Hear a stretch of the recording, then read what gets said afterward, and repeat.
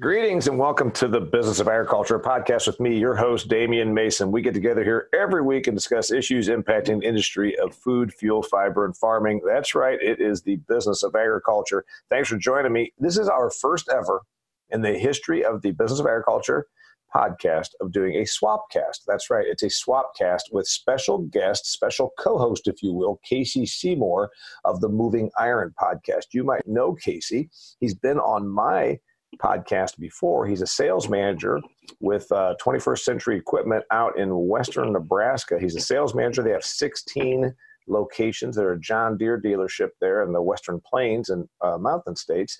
He's also a client of mine. He hosts a Moving Iron Summit where machinery dealers and auction companies and whatnot get together every year and discuss the goings-on behind the scenes and in the scenes movements of machinery sales. So he's a great dude. He's a client. He's a podcast host. He's been one of my guests before, and he is my Swapcast co-host. Casey Seymour, tell us more about yourself, and thanks for doing this. Oh, man, thanks for having me on here and teaming up and do this thing. It makes my life pretty easy when we can crank out, kill two birds with one stone when it comes to putting out podcasts. But yeah, Damon, thanks for being on. It's a pleasure. It's great to have you at the Moving Iron Summit there. Everybody really enjoyed both your talks you put on, and if you guys anyone's out there looking for a good speaker or probably even an MC to some extent, I'm sure Damien would be a great guy to get out there. So very, very topical stuff and sprinkles in a little humor to go along with it, so you can't beat that stick. Yeah, that's what I've been doing for a long time, and I was really glad to get in front of your crowd because I do machinery groups, I do equipment groups. I don't do tons of them because it's not my expertise the way it is your expertise. You're the machinery guy, but what I liked best was I already was prepared to talk about the future of agriculture, the future of food, the future of farming, the future of even your own business. And then you and I went and had a beer the night before my second program, and we talked through some of the finer points of that. And what I really liked was that you, unlike some people in this business, are very open about what's happening. Consolidations, about rapid technology and innovation moves, about large-scale farmers expansion and it changing the numbers in the middle, about some of those things. So I think that's what we're going to cover today, dear listener, is we're going to talk about the reality of this business as it relates to you, but from the viewpoint of me who travels North America at these various agricultural meetings, and from Casey Seymour, who is on the ground with very, very perceptive vision from the machinery sales standpoint. So Casey, talk about the future. That's kind of what you and I did. Does that sound like what we should cover? Yeah, I think so, man. I think the future of agriculture is it's as exciting as it is scary, I think, to some extent. The best way I think you could probably wrap it up in a nutshell. From everything from just the way that the public perceives food production all the way through how machines are going to interlink with that and what that looks like. There's so many new technologies that are popping up all over the place. The amount of money that's coming out of Silicon Valley to all these different startups, these data companies, all the way through robotics and autonomous vehicles and stuff that you see out there. It is quite mind blowing what is coming down the pipeline. Yeah, so let's kind of think about that, because since you host the Moving Iron podcast and the Moving Iron Summit, which again is a bunch of machinery people getting together and just really discussing the business and what you're going to do to stay competitive. I talk a lot about reinvention, and I was really happy because some people don't like the discussion that might be hard about their own future. And I said, Casey, you're a John Deere dealer. I mean, everybody knows that if they keep up with your stuff, but it doesn't matter. Case IH, AGCO, John Deere. There's one thing that's been going on since I was a little kid. Here in Huntington, Indiana, we had a Case dealer. We had a John Deere dealer. We had an IH dealer. And then a few miles outside of town, we had a White dealer. Now there's two dealerships, and I'm wondering when the day comes there won't even be any. Consolidation of manufacturers has been going on for a long, long time. Consolidation of their dealership. John Deere has forced some consolidation. I'm sure the other companies have as well. They want there to be a lot less of these single individual storefronts out there. But this is just the bigger story encapsulated. Consolidation has been going on for a long, long time in this industry and just about everything. Am I right? Oh yeah. I mean, everything from, in the mid 90s, a lot of the co-ops started to consolidate. And then you have mass consolidation right now with, you look at feedlots and dairies and farming operations and all that stuff. It's not unique to the equipment industry. And as the number of farmers decrease, but the same number of acres are being farmed, there will be less everything. There'll be less farms, there'll be less feedlots, there'll be less dairies. I mean, they'll just be bigger, you know what I mean? And it's going to be, so your actual touch point, your actual customer touch point is going to shrink along with that. Well, I'm writing a book, and your listeners don't know this. Mine have barely been tipped off because I've been really kind of working on it. My last book just came out in April called Do Business Better. I've got a book in the works that looks like it's going to be released by the second week in December is the plan right now. I'm hustling along through the printers right now. It's called Food Fear. And it's an agriculturalist perspective, but it's how fear is ruining our dinner and why we should celebrate eating. So it's an agriculturalist perspective because that's what I am.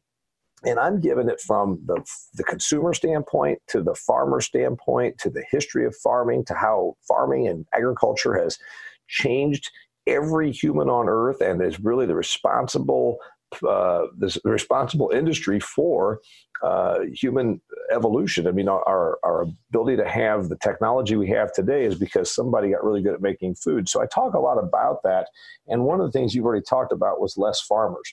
And that's one of my things I do in my presentation that, again, some folks don't want to hear, but it's been the reality. We hit peak farm and peak farmers. There was about 6.5 million farms in 1935.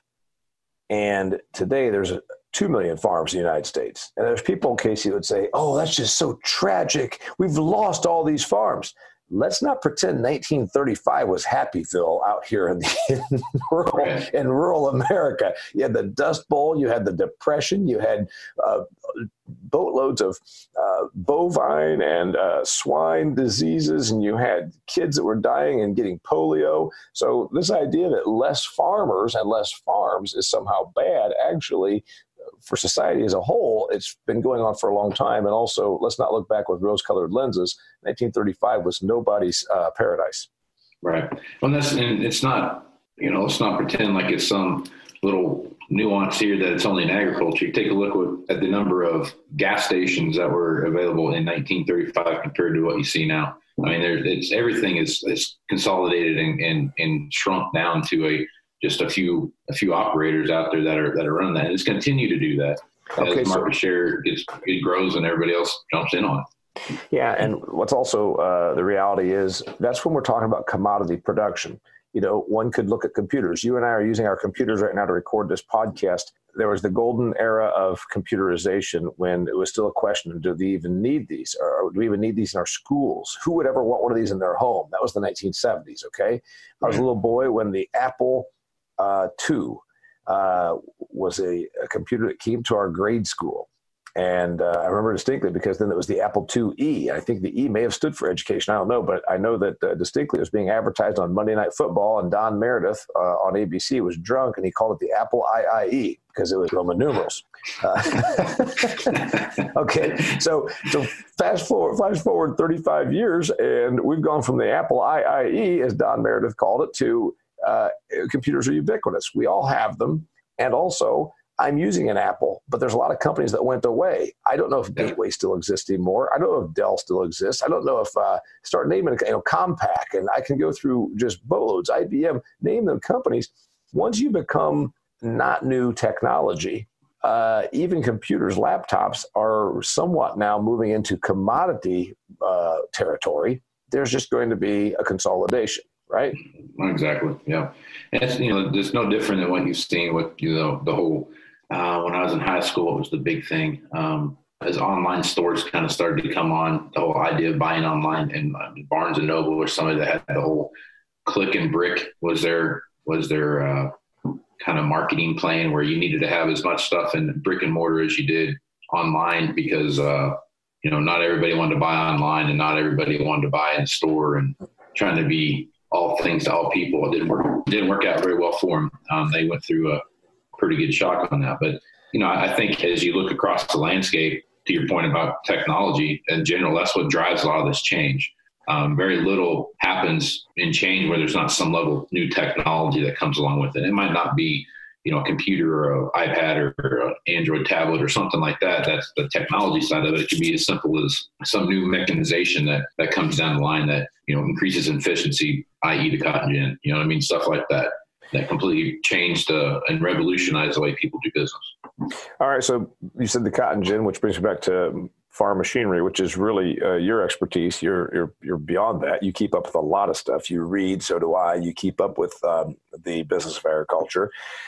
And so as you look at that, Casey, I see less farmers. I see roughly the same amount of farms. My research, based on the 2017 National Agricultural Statistics Service Census of Agriculture, says that we actually only saw increases in two categories in terms of the number of farms, and that is in the very large.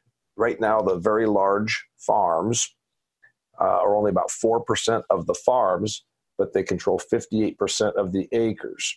Now, you and I both know that that's, you've got people out there that are farming 10,000, 20,000 acres, whatever. But there was also an increase on the very small, meaning like these folks that are under 10 acres, which tells me there is still room for somebody to make a living, because I'm not opposed to anybody that can figure out a way to make a living in the business of agriculture.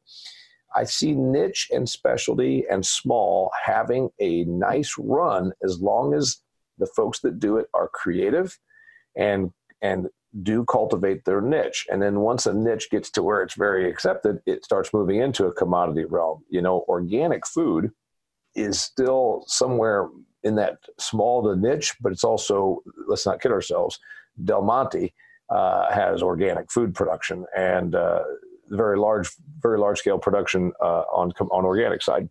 Yeah. But those are the only two growth categories, was in the very large and then the small. The middle's getting squeezed. The person that is out there with a small size combine, and you talked to me about this when we were together in Nashville, they are they're having a hard time. They're on that wrong size. Is that the right word? Yeah, that's a good point. I mean, the thing about combines, and especially when you start looking at the smaller farmers that we run into, and a lot of these smaller farmers that we run into and I say small farm, depending on the part of the world, that's a different number for different people, right? If I say 3,000 acre farm out here, that's an average size farm, if you put that 3,000 acre farmer in Vermont, it's going to be like something crazy. And not that there's not large agriculture in Vermont, but it's like there's bigger dairies, but also, same thing. Yes. So small is different regionally, right? Right. So when I'm talking about the small farm, I'm looking at the small row crop guy and the smaller row crop guy. And when you start looking at the cost associated with machinery, whether it's new or used or whatever it is, and a combine is a great example of that. It comes to a point where there is, no matter how much you want to upgrade, there's just the dollars don't make sense across the number of acres you have to cover.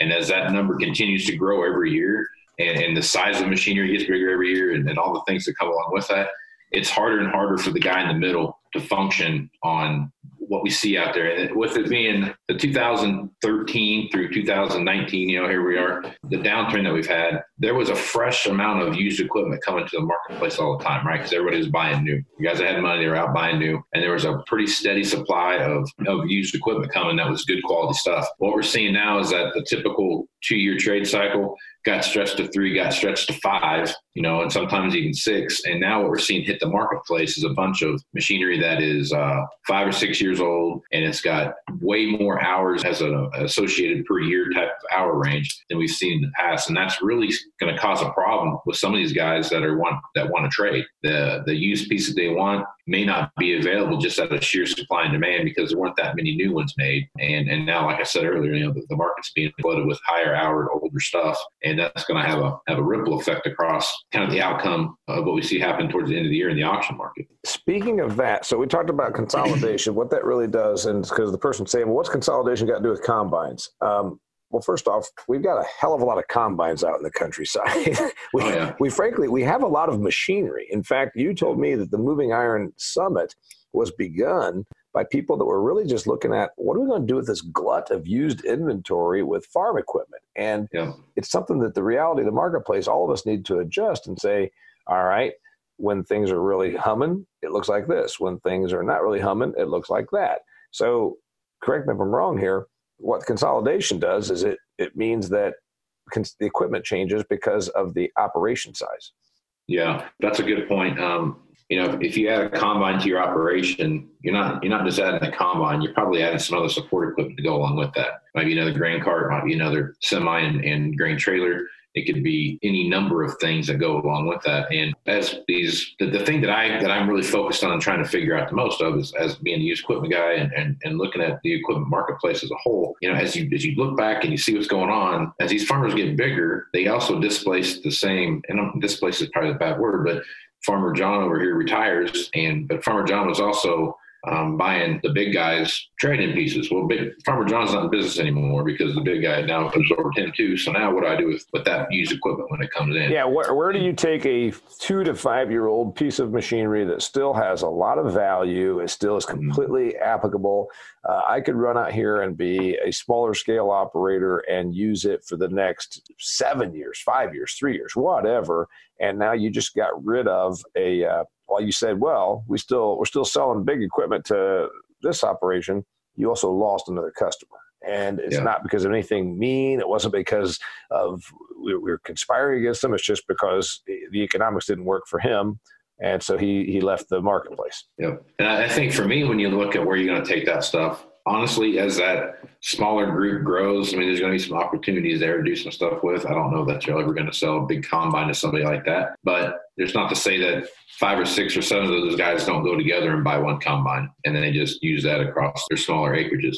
The biggest opportunity we have in the world to sell used equipment is in Eastern Europe and Africa. Those are going to be your best places. Now, you obviously have some issues there when it comes to funding and wars and corruption and everything else that goes along with that. But as far as tillable ground goes and actual farm production goes, that is where the next big boom is going to come. Yeah, well, they need equipment, they need modernization, and modernization for them could be a 10-year piece of equipment here. Absolutely, it could be a 4440. To be quite frank with you, it could easily be that. Hey, your listeners understand what that is. For my listeners, what's a 4440?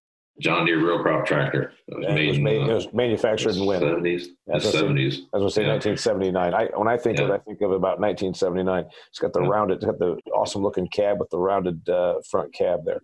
Yeah. Hey, okay, let's look about the future and let's talk about equipment. One thing that I talk a lot about is reinvention, and everybody has to do it. Article in the Wall Street Journal about a week or so ago, John Deere, obviously you're involved, when things got a little bit slow in ag, they decided to move equipment to keep the factories open. They're going to lease the hell out of everything. So they leased and they leased and they leased, and it's not going to work out good for them. Explain what happens when basically it was kind of robbing Peter to pay Paul, wasn't it? I think to some extent there was a little bit of that. Every manufacturer jumped on the leasing train, man. That was all over the place. And we saw something similar to this happen in the 90s, late 80s, early 90s. But there's another big kind of leasing boom that happened there. Really what's driving that more than anything, and even the residual effects of leasing too, is cost of operation, right? So instead of having a $400,000 combine and making 5 equal payments on that $400,000 combine at $80,000 a pop, you're going to look at what the lease structure looks like, and that might be $60,000 a year instead of $80,000 a year, right? So there's an option to buy that at the end, and you can take that money and you can kind of hedge your crop, hedge your piece of iron there. You can look at it and say, I'm going to turn it back in, get a new one, or buy the one I got. You know what I'm saying? So there's a million things you can do with it. If the residual value is upside down comparatively to what the market value says it's worth, you have a dead asset, you send it back to wherever it goes, and it's not your problem. If you have some equity in it, buy that piece of equipment, trade it in, and capitalize on your equity. So I think there's options there. I don't know that robbing Peter to pay Paul is probably the right scenario, but what it did do is it did open the floodgates, I guess, for used equipment between Case, C&H Deere, AGCO, what you see out there, what they've been doing. There has been a lot of used equipment being developed because of that, and not so much on your typical trade cycle. Yeah, that's what the gist of the article was. Robbing Peter to pay Paul was more about, my point was they got rid of equipment today, but it created a tremendous glut of used machinery 2 to 4 years down the road. Yeah, and you could probably argue either way that probably wouldn't have been there if the leasing wouldn't have been as aggressive as it was. Everybody jumped on that to move machines, and that was the easiest way for them to do it. It was just to make a cheaper payment. Hey, we talk about the future, and that was one of the things we really got going on. And the future from your eyes as a as a equipment guy and the future from my eyes, talked about less dealers, talked about less farmers. And I said, I started going down this road, less commodity. I don't mean there's going to be less commodity produced, but I point out something that as the prime acres get really, really good, let's say you're a person that is a 10,000 acre operator and they are the ones that buy your big equipment, they might have the best of the land.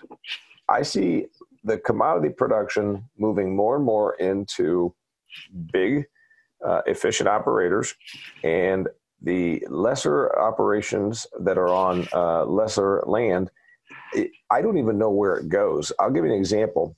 My podcast, if you're listening to this, it was my episode about hay. Guy in the Upper Peninsula of Michigan grows hay, but there's going to be less demand for Timothy hay if the horse market goes away. And then certainly for horse racing, because horse racing is less popular because the animal rights activists. I said, you're in Upper Peninsula of Michigan, you get one cutting of hay per year. It's Timothy. You got to truck a long way. If it stops making sense financially, where do those acres go? Well, they don't go into corn or soybeans or wheat. They might just revert to pine forest. So I've been coming up with this scenario that you're still going to be selling machinery, but I wonder what kind of machinery we're going to need if some of these mid to small column operations aren't even farms anymore. Is it the hobbyist that has then a need for a side-by-side, a loader tractor, and a chainsaw for their hunting property? I don't know. Yeah. No, I think what you'll see from a reinvention standpoint is that Timothy hayfield might get turned into cranberries, or it could get turned into blueberries or something like that. I mean, those high value crops like that tend to kind of start springing up, especially in places like Michigan, where the diversity is so high just because of the lake effects that you get from Lake Michigan and everything else. I mean, the same thing that you see in California, and even what we see out here a little bit. I mean, there's guys out here in Nebraska that are flirting with cotton, and that's way far north, some different hybrids that you see out there. But everybody's looking for the next best thing. Hemp is another great example. Things bounce around all the time, and those acres are going to change into something different. They will. Some of those acres will change into something that's not got much. I mean, it really might be trees. It might just be wildlife. Some of those acres, though, I agree with you, might find a specialty. And that's where I think that there's the thing that'll change in agriculture is some of these small acres and smaller operators, there might still be 2 million farms. In fact, we might even see a resurgence with if the back to nature movement has any play on 50 acres, doing organic vegetables, blackberries, cranberries, blueberries, hemp, whatever you talked about there. So how does 21st Century, what does your company do for them? Because right now you don't even want to fool with those people. Are you going to?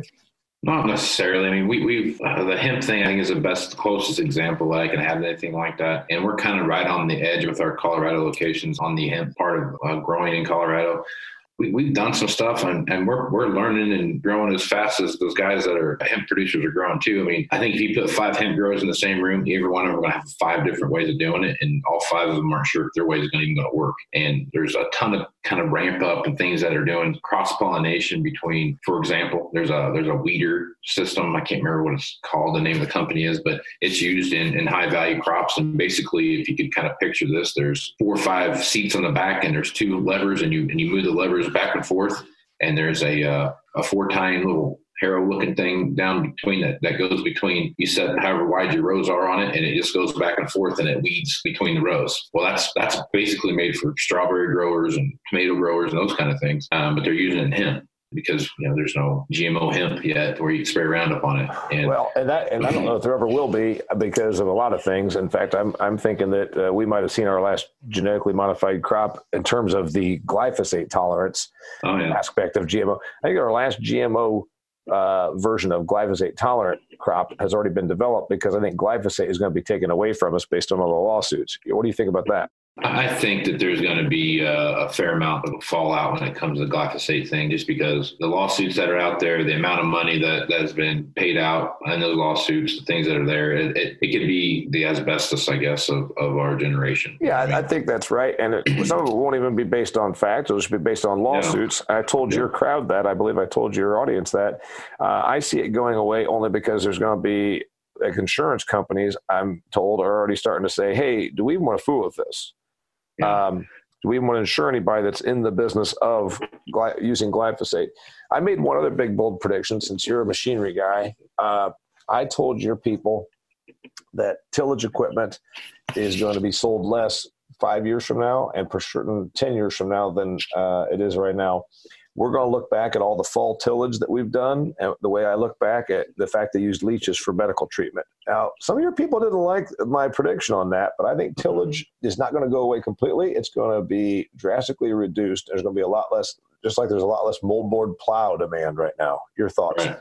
I think we saw that with the no-till boom, right? There was 5 or 6 years there where tillage end of that spectrum wasn't much, right? And then as the Roundup thing, as we started getting some chemical-resistant weeds out there, we had to go back in and rip the ground back up and let it lay furrow again and let the no-till practices take back into that. I think as long as machinery is big and heavy and weighs multiple tons, and we'll have to have some level of tillage out there just because of hard pans and compaction and everything else that goes along with that. There will be some level of tillage that goes in there. And as far as weed management goes, if you start taking away chemicals to kill weeds, you have to have some level of weed management and what that is, whether that's in a wheat field, you got kind of have some options. You're pretty limited on options what you can do, but from a row crop perspective, there are other things you can look at, like I said, with the tool I just described a little bit ago. But when corn gets 6 foot tall, you're going to have a hard time pulling that through the field. Right. What I mean? So there's a lot of things that play into that. And I think from a robotics perspective, there's a lot of guys out there that are flirting with the idea of having basically a robotic weed picker. You know what I mean? They have Greenfield Robotics is a company that I've kind of watched. There's another one out there too, but they have a robot that just goes up and down the rows and has it's got some artificial intelligence learning that it does, and it's learned what mare's tail looks like, or water hemp or whatever it is. It pulls it out of the ground. Doesn't spray anything on it. Just pulls the weed out of the ground and lays it like you would. Kids I would talk to would go. That was their summer job, was to go out in the cornfield and pull weeds. That stuff like that will come along. If that works and it does what it's supposed to, and it's economically feasible, and you see the yield increase and all those things that go along with that, that's an option. But if not, I have a hard time with not having a lot of tillage. No, I'm not going to say that there won't be a lot of tillage sold, but it's going to be, you still have some level of tillage that you're going to have to do, whether it's minimal or something. I see it becoming minimized because soil is going to become more and more understood, and the molecular level and also at the structural level. And we can prove that a lot of over tillage does degrade soil structure. On to my next thought. I got my prediction. I want to hear yours, since we're talking about the future, especially as it relates to equipment. Autonomous equipment's coming, and it's going to be smaller than what we have right now. I say that because it can't get any bigger. Our bridges and our roads are already too small for the stuff we have. I think we've peaked out on our size, and we're going to go autonomous and smaller. Your thought, Casey Seymour? I think I have a foot in both camps. Some days I'm with you that until we have a good way to fuel an autonomous vehicle other than diesel fuel, maybe it's a hydrogen cell technology or battery technology or whatever it is, so it can run 24/7 and you don't have to keep going out there and giving it fuel. Until that happens, I think we're going to see machinery not necessarily get larger, but that's where the autonomy is going to be. The other thing with that, the reason I think that maybe some of the larger equipment is going to be around for a while as these farming operations get bigger or these cattle operations get bigger, and they're looking at, 500 or 600 acres a section, but they have 15 sections and they kind of take out the roads or whatever. I've seen guys do that where they might just have 5,000 acre fields, and you just go a row crop field and it's just 5,000 acres of corn, continuous corn. And well, then you could probably justify having a bigger machine of some level of autonomy, and it's going to be able to set itself and do all the fun stuff it's going to do. But until you have a solid way for your seed tender and your machine that fills up the seed tender, and then the combine and everything else that can run autonomously by itself with just people kind of monitoring what's going on, I don't think it's going to get small that quick. I think that's further out than the full-fledged driverless vehicle. So you think, which thing is further out? Okay, the full-fledged driverless vehicle is too far out there. What happens in the meantime? No. The small, multiple, like 10 combines in the field working next to each other that are the size of a pickup truck. I think that's 15 years away. Oh, okay. I have a bet with a guy I work with that in 3 years we're trading in a fully autonomous vehicle. It's a huge piece of equipment. Right. Well, I think that you might be doing that. All right. I don't know about you, but I'm ready. I'm ready to have final predictions since we talked about the future. You want to go first? You want me to go first? Or you got something else you want to make sure that your listeners hear from me? No, I don't really have anything else to add but I'm ready to go into predictions, man. You got more predictions? No, I just think here's what I think. As I sit back and look and see what happens, I think there's a great opportunity for agriculture as we move forward. I think this is probably one of the most significant times to live in this industry. I think there's going to be more non-farm kids move into an agricultural-based job than what anyone would ever imagine. You know, I would agree with that. I would agree with that because first off, we're running out of farm kids. Secondly, it's not going to be just in production stuff because I think we've got commodity production down and we've got it to where we can do it with an amazing efficiency with the innovation and technology we have. I see opportunities in small. I see opportunities in niche. I see opportunities in downstream. How to take hemp and turn it into CBD oil. Never would have even thought about that 5 years ago. Certainly not when I was a kid in FFA. I see specialty foodstuffs, as you talked about. You know, maybe it's not just cranberries because that still can be commoditized. Maybe it's a new product made of cranberries that's coming out of those fields that were once Timothy hay in northern Michigan. Those are the kind of things I see because the ability to push natural and environmental and small and niche will have a profit margin. Yep. No, I agree. And I think kind of back to my non-farm kid thing, and I'm one of those non-farm kids. I think when you look at what's going on, you could have someone that's going to show someone how to grow a crop that has never physically set a foot on a farm until the day they go out and talk to that first person about growing a crop. And they're going to know more about what's going on with that crop than the people that have grown it inside and out. So I just think that there's a dynamic shift that we're going to see happening, and technology is driving that. And it's a great time to be in the farm equipment business or just to be in agriculture in general. Yeah, I think it's good. And again, a lot of people still think when we're talking about this, they think it means on the farming side. And there's going to be that. But again, it's going to probably be opportunities are there for large scale, but there are opportunities going to be there on a value-added specialty nature. But I think it's more on the downstream side. Like I said, I had a guy on talking about hemp, and I've had people on talking about, specialized organic, things like that. I agree. Also, I see really good opportunity for a young person that runs it like a business. I mean, that's the one thing that I've been telling them. If you put me in front of a bunch of young farmers and ranchers, I said, if I sit down with you, can you tell me about the balance sheet? Can you tell me about your money? Can you tell me about your cost of production? Can you tell me about, okay, maybe you're not cost of, maybe you're in business, cost of goods sold. Can you tell me what your overhead looks like? What are you doing on your marketing and promotion? Those are the kinds of things. When I was in FFA 32 years ago, there was the kid that really thought it was important as to be in the shop and how well they could maintain a tractor. Well, they got you for that. Yeah, no, I agree. I think there's two philosophies out there right now. You have the traditional farm mentality, and those are the grandparents. So they're the guys that sit back there and they can go out and raise a crop year in and year out, and it's a great crop. It's an amazing crop. And then you got the other guys out there that are business minded that aren't necessarily the best farmers in the world, and their bushels are nowhere near the guy over here that's just year in and year out just knocking it out of the park. But that guy over here that is the business minded person that's really sitting back and taking a look at what's going on around him, what his opportunities are, what their growth strategy is going to be, those kind of things. That's the guy that's going to be there in 10 years. And yeah, well, remember, it's dollars. It's dollars per input. It's not bushels per input, right? So it's profit. Profit matters. All right, what else you got for me? Casey, his name's Casey Seymour. He runs the Moving Iron Summit. He hosts the Moving Iron podcast. He's been a client. He is a John Deere sales manager. He is in western Nebraska. He's also a gardener, and he's a pretty good guy. I don't know what to tell you. I'm not a very good gardener. I got like 6 ears of corn out of my garden this year, so it didn't work out too well. Let that be a lesson for you. You're not supposed to be growing corn in the desert. Western Nebraska is a damn desert. Leave corn production to those of us where we actually get a thing called precipitation. Okay? I just wanted some sweet corn. That's all I wanted. You know what? Fine. Contract with somebody in Indiana to ship it to you, and you guys stick with growing what you grow best, which we all know is rocks. Grow rocks out there, right? Sugar beets, baby. Get those sugar beets. Sugar beets and rocks. All right. Thanks for being here. Till next time. I know it's his Moving Irons podcast, and for me, it's the first ever Swapcast done with the Business of Agriculture podcast. I thank you for being my guest. Thank you, Casey. I appreciate it, Damon. Take care of yourself, bud. Thanks. Till next time, it's the Business of Agriculture.